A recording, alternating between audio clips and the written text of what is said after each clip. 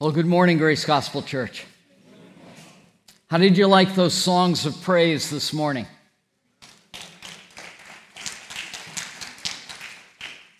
And how appropriate they were. Did you notice the verses that our brother Gilson read to us? We're pretty much back in the Psalms. This is the very first psalm ever written. A psalm is simply a song of worship and praise to the Lord God. And this, Exodus 15, the Song of Israel, is the very first psalm in the Bible. In the book of Psalms, we know that Moses wrote the first one, Psalm 90, the oldest of the Psalms. That was written after Exodus 15. 40 years after Exodus 15, Moses would write another psalm as well. It's found in Deuteronomy chapter 32. So Moses actually authored 3 psalms. And this is the very first one, recounting the victory of the Lord over the armies of Egypt and Pharaoh. So it's so appropriate, the music that our brother Paul picked this morning. Songs of praise to the Lord God, because that's what this psalm is about. We're now in part 6 of the last part of Moses' life. The last 40 years of his life, he finally answers the call of God. And this is part 6 of that. The title of today's message is "The Lord is Highly Exalted." The Lord is highly exalted. And you probably can see how this title comes out of the verses that our brother Gilson read for us. We need to understand the larger context of this passage. The messages that we've chosen to preach on the life of Moses focus primarily on things that Moses does and things that Moses says. Now, we know that this is really a story about the Lord God and how he used the man Moses. Moses is not the main character in the character study of Moses. It's the Lord and how the Lord worked in the life of Moses to prepare him and then to call him and then to use him for his glory. But there is a larger context to this song that they sang in Exodus chapter 15. And the larger context goes back to the passage that our brother David so eloquently preached to us from Exodus chapter 11.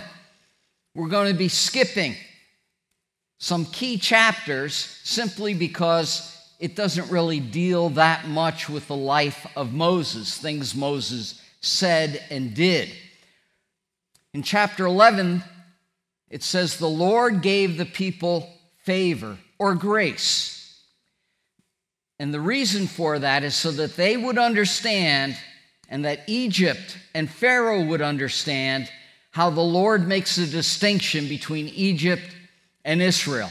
There was going to be one more plague, and that would be in chapter 12, the chapter after the one David preached last week. And that would be the death of the firstborn.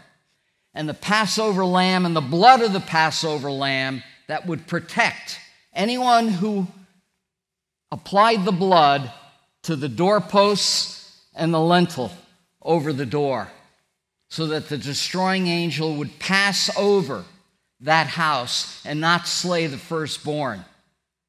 This is the context of it. Chapter 13, and 14, they're told to leave and they go out. But something very interesting happens in chapter 14. And you're going to see how this even comes into play in some of the verses today. The Lord tells Moses, after he had guided them out of Egypt, turn back a little. Make camp at Pi-hahiroth, between Migdal and the sea. And when Pharaoh sees that you are trapped there, then he'll want to come get you. and then I will harden his heart, and he will bring glory through the destruction of Pharaoh in Egypt. The larger context is the Lord is making a distinction. He made a distinction with the blood of the Passover lamb. He made a distinction in the parting of the Red Sea and allowing Israel to pass through safely, but then destroying Pharaoh and his army in the waters of the Red Sea. This is the distinction. And then we have chapter 15 with the song, praising the Lord God for making that distinction, treating Israel differently than he treated Pharaoh and Egypt. And in that psalm, we'll also see why. What is this passage really all about? Instead of citing a verse or two to show you what this passage is about, 11 times the covenant name of God, Yahweh, 10 times Yahweh, once in shortened form, Yah, is mentioned in this passage. 11 times in 18 verses. The covenant name of God, the Lord in all capitals, or Yahweh, is mentioned. The Lord is referred to in 14 of the 18 verses. Only 4 verses don't mention the Lord. In these 18 verses, 48 times the Lord is referenced, either by his covenant name, or as Adonai, sovereign Lord, or as you, or as he, or his, or him, with a pronoun. 48 times. There is no doubt that this song, this psalm, these 18 verses are about the Lord. There's nothing else in this song, in these 18 verses, that is referenced anywhere near 48 times. It is all about the Lord. In it, the Lord is revealed as the all-powerful deliverer of his people. The song sings of the deliverance of them in the waters of the Red Sea that made a distinction, a parting between Israel and the armies of Egypt and Pharaoh. If you take only one thing away from today's message, the Lord is your deliverer, who is worthy of your worship, and he will bring you to your final home. Take that away. Just as the Lord was the deliverer of Egypt, he is your deliverer. He is your redeemer as well. We sang about it on the cross. Jesus went to the cross bearing our sins. He provided salvation for us. He provided deliverance from the bondage to sin and an eternity separated from God in Christ. And the Lord will bring you to your final home, just as they sang in this song in Exodus 15, that the Lord would bring them to his holy habitation. These 18 verses are divided into 4 stanzas. This song has 4 stanzas. The first one sings about the Lord being praised in the first 5 verses. And then in verses 6 to 10, the Lord should be praised for his righteous judgment. That's something we don't often praise him for, but it's something they sang about. And then the Lord should be praised for his incomparable greatness. And then lastly, the Lord should be praised for his guidance and plan. Now, I've broken it into 4 stanzas, this song. Here at Grace Gospel Church, we try to preach very carefully what is in the passage, the message that the original author wrote and intended as inspired by the Holy Spirit.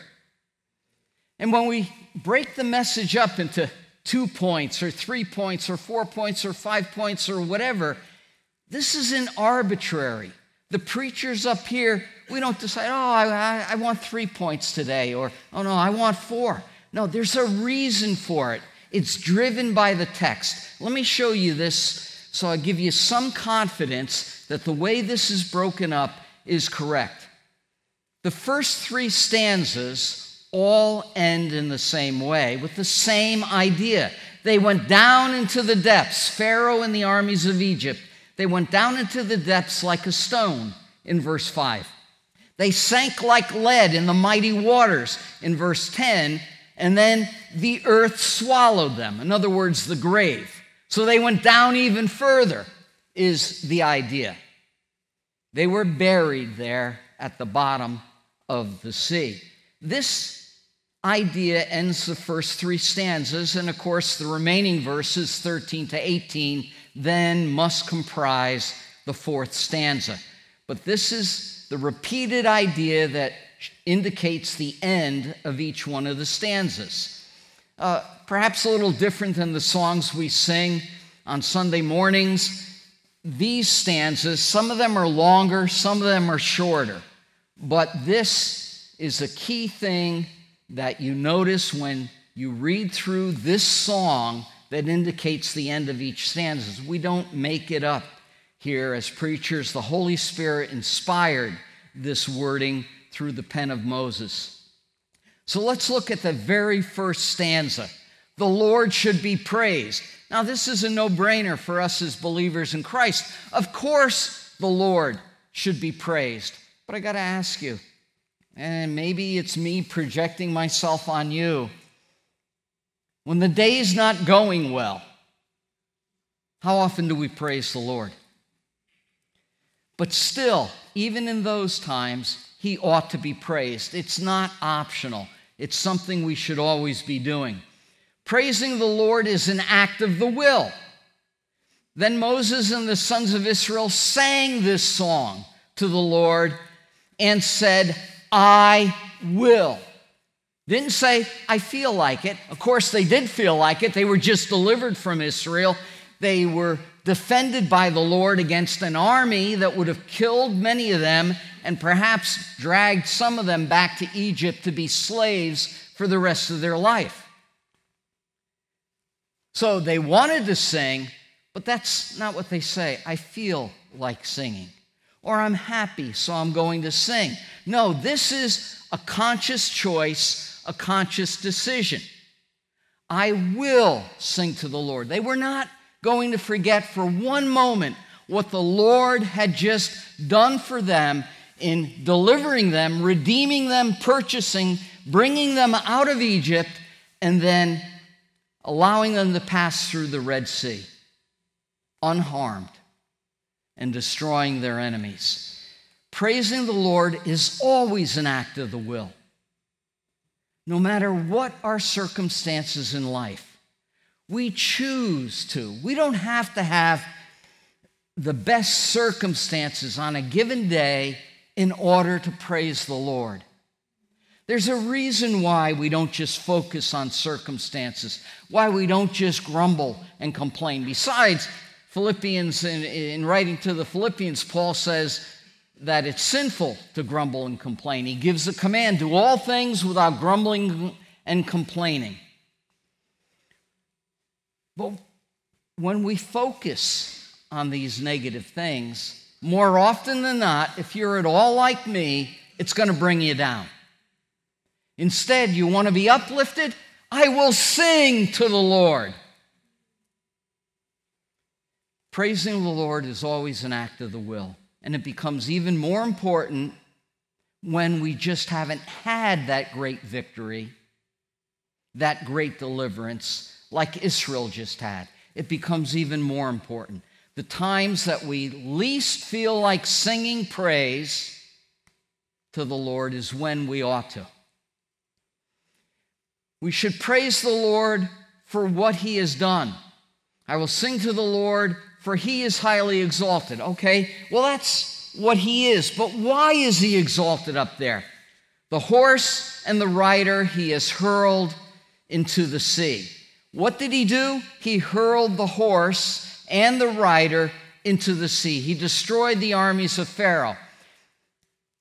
Now, I want to teach you something as a little aside here, because it comes into a play with even the hardening of Pharaoh's heart. It comes into play when you read a lot of Hebrew poetry in the Psalms or anywhere else that it's found.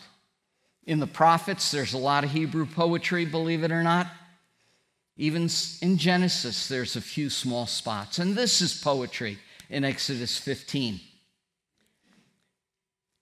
Did the Lord hurl the horse and its rider into the sea? Surely we don't read the hand of God came down, started picking them up and tossing them into the sea. Instead, what we actually do read is he parted the sea, and when they were in the middle of it, then he caused that wind to cease, and the waters came back down upon them. He didn't hurl them into the sea. He hurled the sea on them. This is poetry. It's figurative language. It's not always to be taken precisely literal. It describes literal events in picturesque language. Emily Dickinson, there is no frigate like a book. A frigate is a sailing ship. What's she talking about? There is no frigate like a book. How can a book? You're going to sit on a book and sail across the Atlantic to Europe? What is Emily Dickinson talking about? There is no frigate like a book to take us worlds away. Children love to read books, and they get carried away into other lands, whether it be magical or another time or place. It's figurative language in poetry. What the Hebrews thought, and they thought correctly in a sense, was that everything that happens is attributed to the Lord. He is the one who is responsible for everything. They pictured the Lord as the direct or immediate cause of everything that happens. But in point of fact, he wasn't the direct or immediate cause of the drowning. The water was the cause of the drowning. The Lord just used the water. So there was this other layer between the Lord and Pharaoh and the armies of Egypt, and that was the waters of the sea. But they always picture the Lord as being the one who is immediately acting to bring something about. He hurled them into the sea. Well, his hand didn't come down and pick up Pharaoh and his chariots and toss them. Instead, he hurled the sea on them. But the Lord is praised for what he has done. What has he done for you?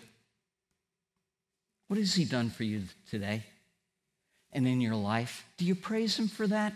Do I praise him for that? Do I remember and praise him again and again for the salvation he has provided in Jesus Christ? Praise the Lord for who he is to you.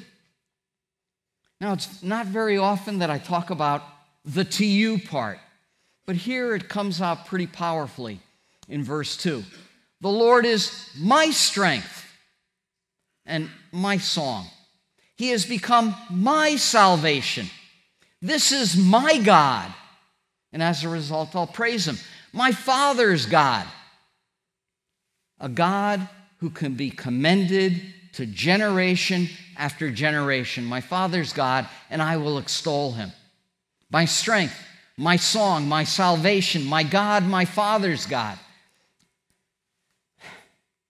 Who is the Lord to you? Think about how he has worked in your life over all the years, even if it's just months or weeks that you've known him. Who is he to you? Is he your Father, your loving Heavenly Father? Is Christ your Savior, your Lord, your Redeemer, your Passover Lamb who protected you and will protect you from eternal death? We should praise the Lord for what he's done and for what he is to you. We should praise the Lord for who he is, totally apart from anything that he's done, any blessing that he has given to you or I.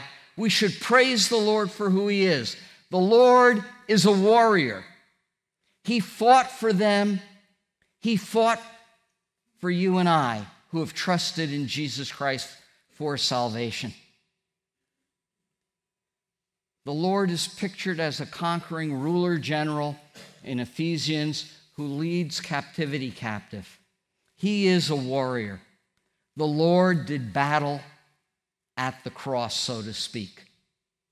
not battle against Satan, nothing like that.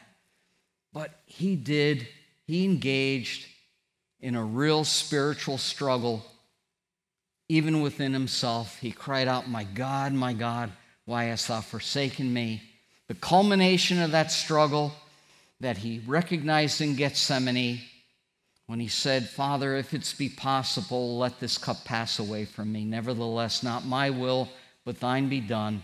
And as a warrior, with his face set like flint, he went to the cross, bore the sins of the world in his body, and paid the penalty, underwent the wrath and judgment of his holy Father, so that you and I would never have to experience that judgment. He is a warrior. The Lord is his name. Now, when it says the Lord is his name, it means more than, okay, his name is Yahweh. Name has to do with reputation. Reputation. We know this even in English. Oh, so-and-so has a good name. Does that mean his name is good? What does it mean he has a good name? He has a good reputation, something to be proud of, something noble, something honorable. It's one's reputation. You know, I doubt that any police officer ever said this to a fleeing bank robber. Stop in the name of law and order. Well, you don't expect to see Mr. Law and Mrs. Order walking down the street. What does it mean, stop in the name of? It's what law and order stands for. There's a certain meaning, a certain reputation to law and order. The same thing with the Lord.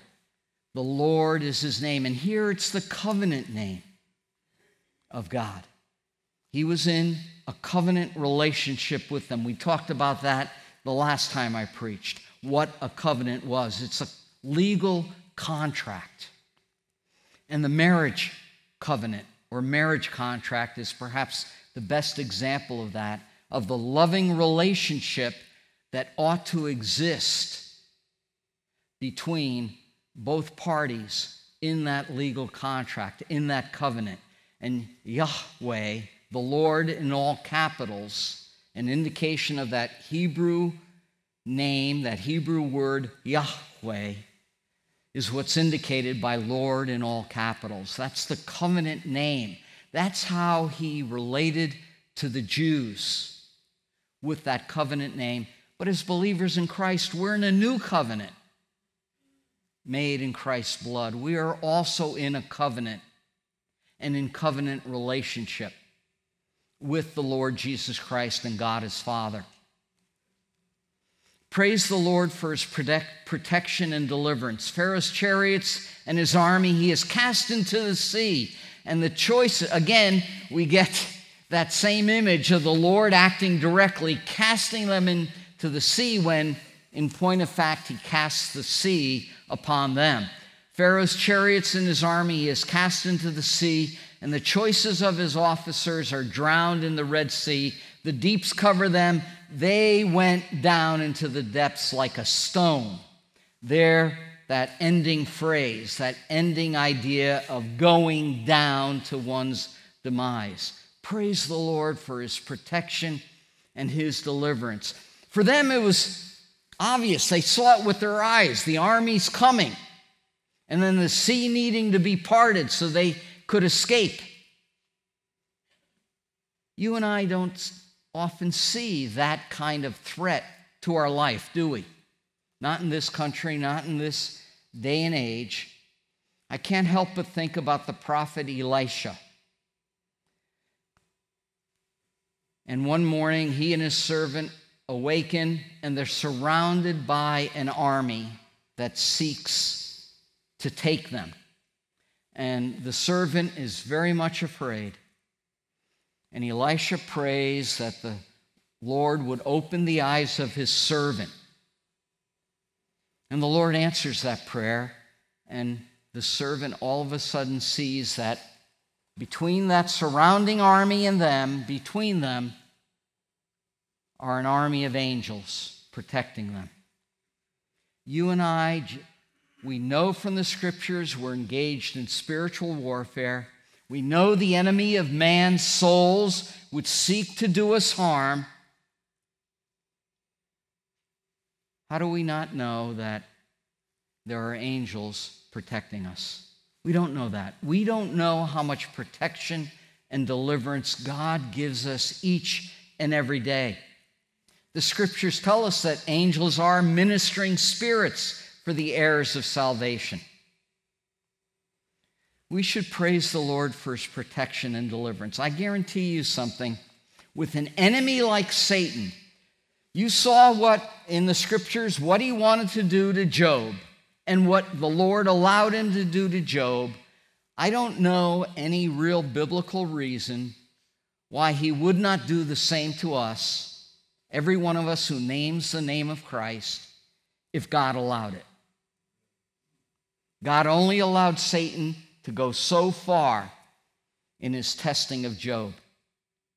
The very fact that we're here this morning, we're in reasonable health, we're not suffering the tragedies of war or persecution, we're able to meet freely like this, we can sing loudly our songs of praise to the Lord. In some countries, in the former Soviet Union, they often couldn't sing because they couldn't make any noise. They needed to be quiet. The fact that we're here, can any of us deny that the Lord is protecting and delivering us? He is our protector. He is our deliverer every day. The very fact that we don't see that persecution, that we don't see the spiritual forces of wickedness in high places arrayed against us to do us harm, is all testimony to his protection. And he delivered us from the domain of darkness and transferred us into the kingdom of his beloved Son when we trusted in Jesus Christ and his finished work on the cross. The Lord should be praised, but he also should be praised for some very specific things. His righteous judgment in verses 6 to 10. The first thing we need to know is the Lord has the proper power to judge righteously. Your right hand, O Lord, is majestic in power. Your right hand, O Lord, shatters the enemy. He has the power to judge. Just as he judged Pharaoh and the armies of Egypt, he has the power to judge anything that he wants to judge. He has the proper power to do that. And it's a majestic power. Even his voice in Gethsemane, the voice of the Lord Jesus Christ, was enough to flatten the armed mob and the soldiers who came to arrest him. Twice in John's gospel, you'll read that. He says to them, "Who do you seek?" And they said, "Jesus of Nazareth." And he says, "I am he." And they fall to the ground. They get up, and the same thing happens a second time.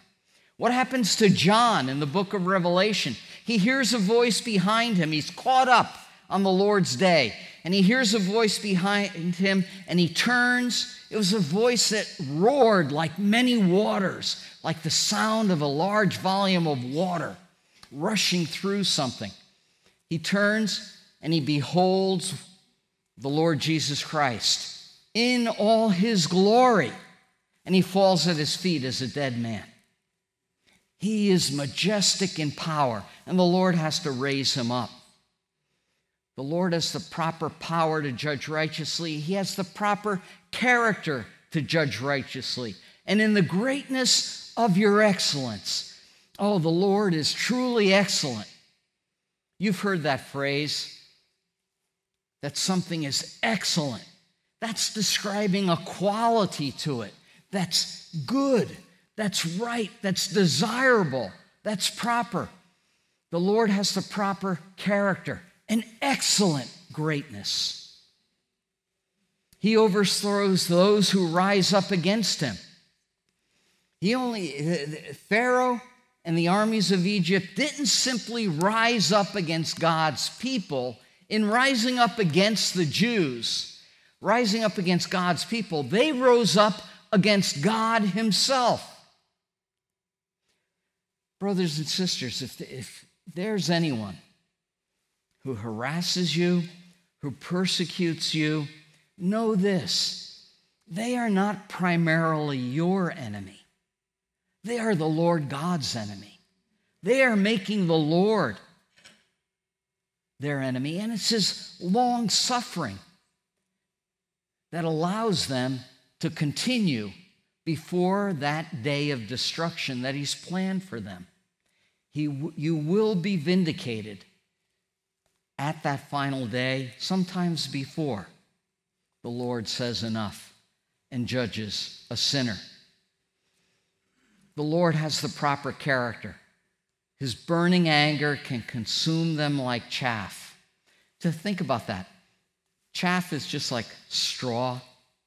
It's what's left over after the grain is winnowed. And it's dry. There's no moisture in it.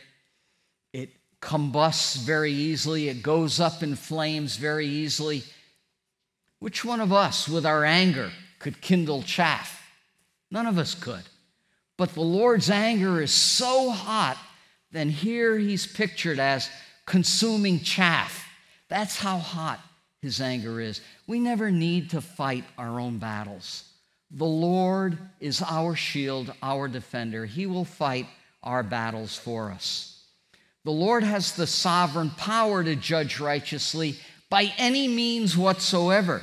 Here it's at the blast of your nostrils, the air coming out of your nose, blowing as hard as you could out of your nose. The waters were piled up.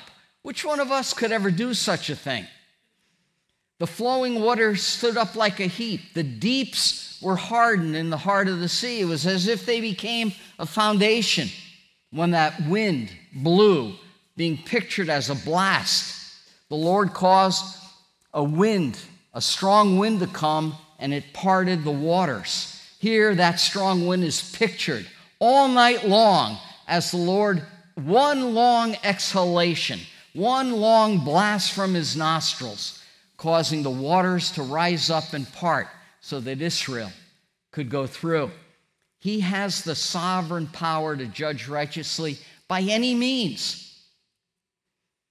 We could think of a whole bunch of different ways we might want the Lord to act and do something. Whoever would have thought that he would do it with what's pictured here as a blast of his nostrils? If there's anything softer than water, it's air. And yet he uses the air to part the water and to even cause it to become congealed or hardened, so to speak, the depths of it in the heart of the sea. He has the power to judge by any means, and he was going to use these as waters of judgment on Pharaoh. That was the means that he chose. Whoever would have thought that after all those people, the Israelites, passed through, that he would now judge Pharaoh and the armies with that water. The same water that delivered them was going to judge the armies of Egypt and Pharaoh. He can use any means whatsoever. If I wrote this story, it probably wouldn't be water. Maybe it was lightning out of the sky or something like that, but I never would have thought of water.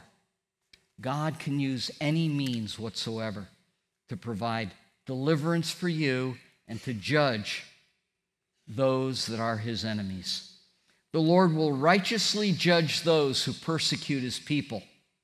He does care, and he will judge one day. The enemy makes all these claims. You know what this reminds me of? If you've ever read Isaiah 14 and the I wills of Satan that led to his fall. 5 I wills. Again and again he says, I will, until he says, I will be like the Most High. Who do you think is behind Pharaoh and the armies of Egypt? The enemy said, I will pursue, I will overtake, I will divide the spoil. My desire will be against them. I will draw out the sword. My hand will destroy them. They sound just like Satan. The same spirit is energizing them in their hatred of the Jews and going after the people of God. The Lord's righteous judgment is certain and final. It's against his enemies, as we saw in the previous slide, and it's certain and final. They sing of the Lord, "You blew with your wind, and the sea covered them. They sank like lead in the mighty waters." The judgment of the Lord is certain and final. When he judges, that's the end of it. What chance does someone with lead ankle weights have of swimming up to the surface? None whatsoever. His judgment is certain and final. There is coming a day that he will judge. The scriptures are very clear. Paul, in speaking to the philosophers at the Areopagus on Mars Hill in Athens, he said, God is declaring to all men everywhere that they need to repent. Why? Because he's fixed the day in which he will judge the world in righteousness through the man he has appointed, having furnished proof to all by raising him from the dead. He has fixed the day already that he will judge the world in through Jesus Christ. And that judgment will be certain and final. It's appointed unto men to die once, and after this the judgment. Not the second chance. There is no second chance. It is a judgment. And that judgment takes place, according to the book of Revelation, before a great white throne.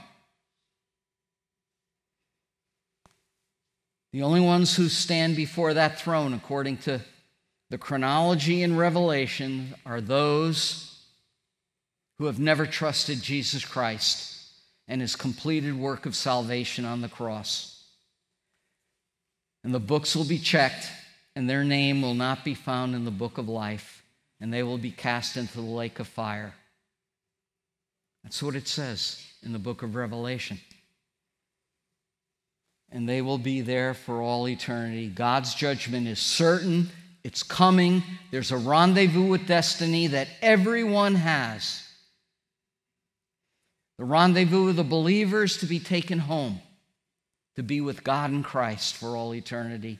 The rendezvous of the one who rejects the gospel of Jesus Christ, the salvation of Jesus Christ on the cross, is a judgment throne, a great white throne. That's certain, and it's final. There is no second chance.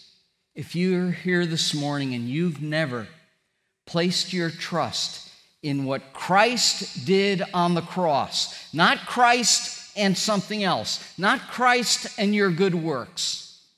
The scripture says he saved us not on the basis of deeds which we have done in righteousness, but according to his mercy. It's not Christ and your works, Christ and your money, Christ and your prayers, Christ and your church attendance, not even your attendance at Grace Gospel Church. It's Christ and Christ alone. He alone provided salvation. He said, "It is finished." You could translate that, it has been completed. The work of salvation is complete. It's finished. A painting that's finished. When the artist says it is finished, what needs to be done? How many more brush strokes to a finished painting? None. None. We don't get a brush and I think you need a little color over here. No, we don't get to do that. We don't get to change someone else's painting. We don't get to add anything when it's finished. Christ said the work of salvation on the cross when he hung there at the 6th hour before he yielded up his spirit. He said, "It is finished." There's nothing you and I can add to it. Nothing at all. Add anything to it, and you destroy that painting. Salvation's found only in him. Trust in him. Place your faith and trust in what Christ did on the cross. You'll never regret it. and you'll avoid that certain and final judgment that the Lord himself will bring upon those who have rejected him. The Lord should be praised for his incomparable greatness. Praise the Lord because he stands above all others. Who is like unto thee, O Lord, amongst the gods? Who is like you, majestic in holiness, awesome in praises, working wonders? The Lord stands alone. There's a little chorus. I wish I could sing it for you to this verse. It's sung through a couple times. It's so beautiful, but it fixes the words of this verse in your mind. Who is like the Lord amongst the gods? There is no one like him. There is no God in heaven and earth like the Lord. Why? Because there is no other God in heaven or earth. There are only lifeless idols. They have no eyes to watch over you. They have no ears to hear your prayers. They have no mouth to speak guidance and comfort to you. There is only one true God in heaven and earth, and that is the Lord God, revealed in his beloved Son, the Lord Jesus Christ. Who is like him? Majestic in holiness. Have you ever thought about that? His holiness is so majestic, so awesome that it struck John the Apostle down like a dead man. That's what we're going to see one day. And he's going to raise us up, just like he had to do with John. That glory would destroy us in our sinful state. But the scripture says, we shall be like him because we shall see him as he is. Hallelujah. What a day. Sin will be gone. It'll be eradicated. And we'll be like our Lord, able to worship him continuously with more perfect words, with a nobler heart. Praise the Lord because he stands alone. There's nothing else that compares to him. He's in a class by himself. Praise the Lord because he can do what no one else can do. He stretched out his right hand and the earth swallowed them. Look, if I want the earth to swallow, I got to use a shovel or a bobcat. Here, he just stretches out his hand and they're going to end up going down to the grave. The Lord can do what no one else can do. This is what's pictured here. He merely stretches out his hand. I mean, not a whole lot of things I can do stretching out my hand. A little exercise maybe, I could use that, but nothing happens if I just stretch out my hand. Look, I go like this, people don't even stop. The Lord stretches out his hand and the earth opens and swallows them up. The Lord should be praised, lastly, for his guidance and plan. See, there was more to the Lord than just what he did in delivering them, because they're singing now after Pharaoh had been destroyed in the Red Sea with his army. It's more than just the future judgment. He has a much larger guidance and plan that they're now going to praise him for in the closing verses of this psalm, of this song. Praise the Lord for his unending guidance. In your loving kindness. That's a very special word in the Old Testament. Okay, I don't usually tell you what the Hebrew or Greek words are, but I want to tell you this one because some of you have heard it, and I want you to know that this is that word, chesed. Chesed. It is very difficult to translate. If some of you are Portuguese, if you read in your Portuguese Bible, they actually, every time chesed is used, they use one or the other of two Portuguese words. Benevolencia, excuse my pronunciation, and misericordia. If you're Portuguese and you know those are the ideas behind loving kindness. One Portuguese word, one English word doesn't do it. If I were to translate this to bring out the fullness of meaning of the Hebrew chesed, I would say God's covenantal, because it's only found in a covenant from the greater to the lesser. God's covenantal, merciful, loving kindness. Covenantal, merciful, loving kindness. And that's the way I would translate it.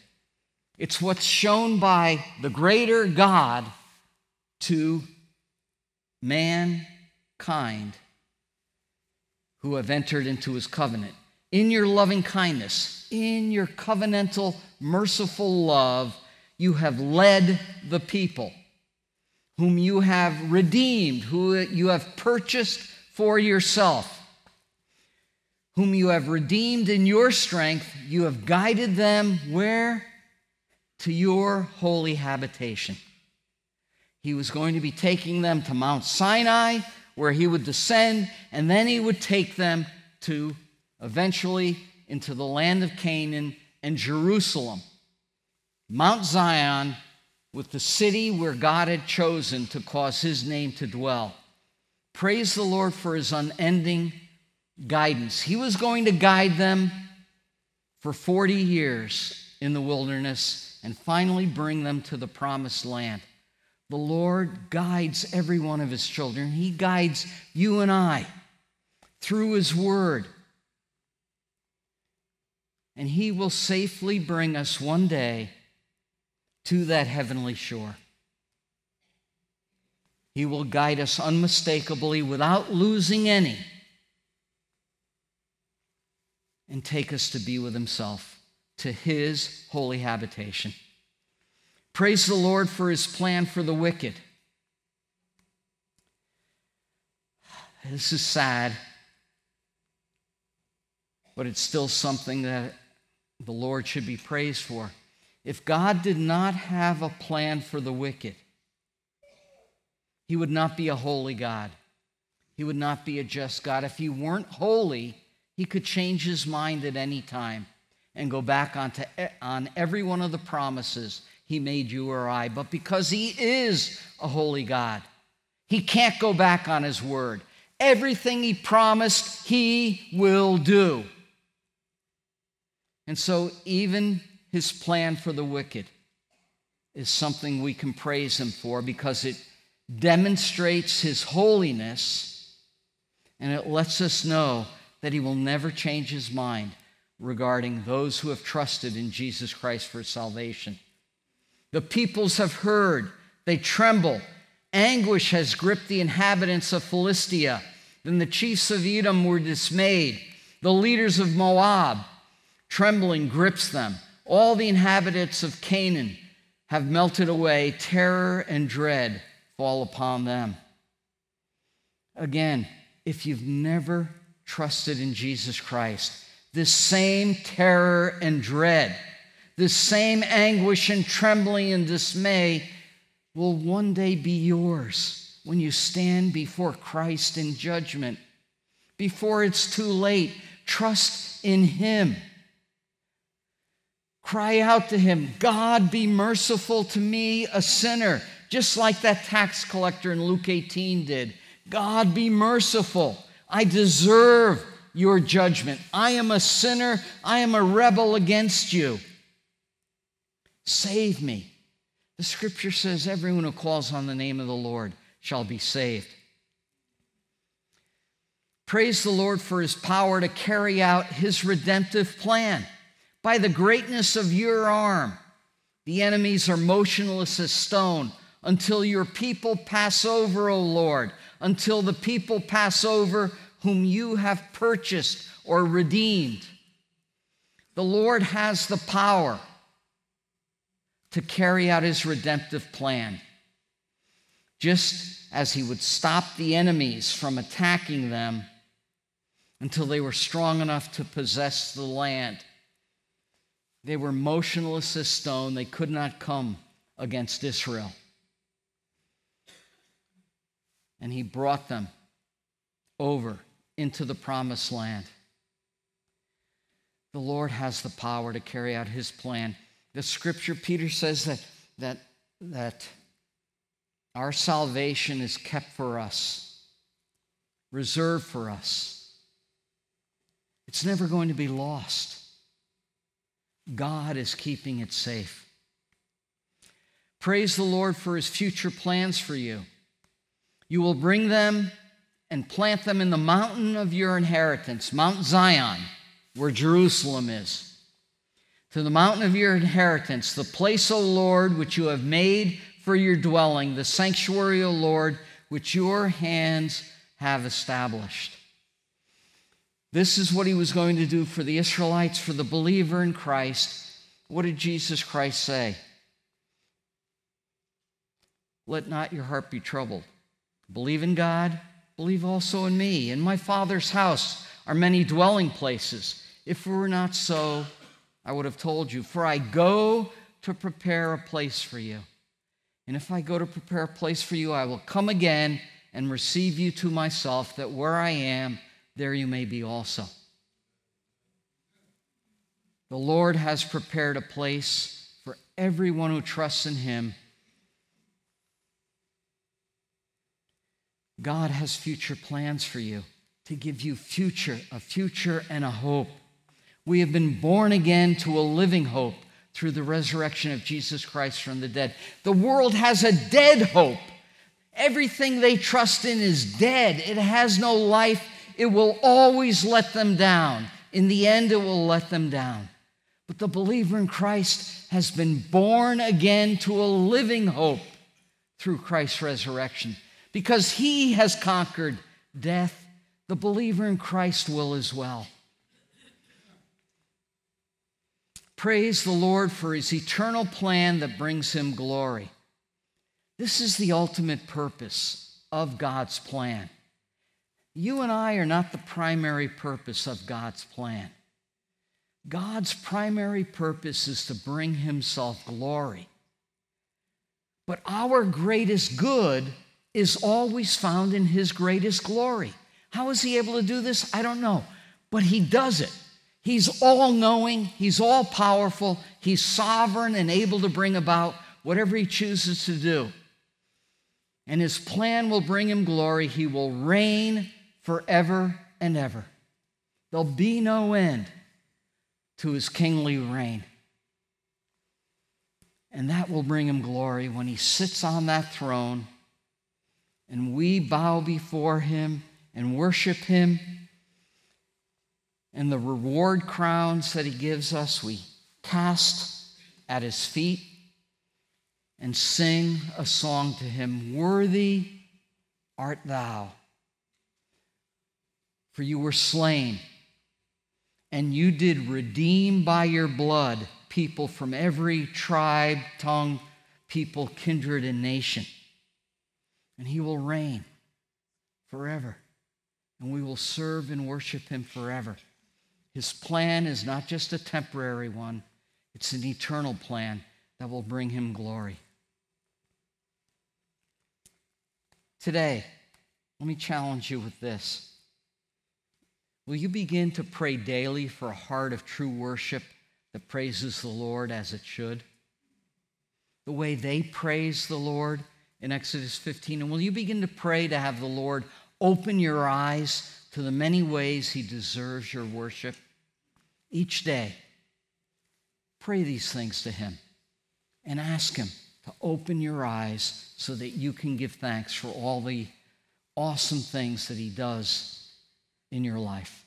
Let's pray. Father in heaven, how we give you thanks for your goodness to us. Oh, how we thank you that you are the mighty deliverer, Lord Jesus, that you have delivered us from the domain of darkness, that you have made us a child of God, not because of anything we've done, but because of what you did, going to the cross and bearing our sins. Thank you for doing for us what we could never do for ourselves. Thank you for saving us. Indeed, there was no one like you. Oh God, you gave us your one and only Son. You gave us your very best. Who's like you? There is no one like you. We thank you for revealing yourself to us, for revealing your beloved Son to us, giving us the gift of repentance and faith so that we might trust in him. We ask that you would help us to bring you honor and glory, to praise you always in every circumstance in life, in every coming day.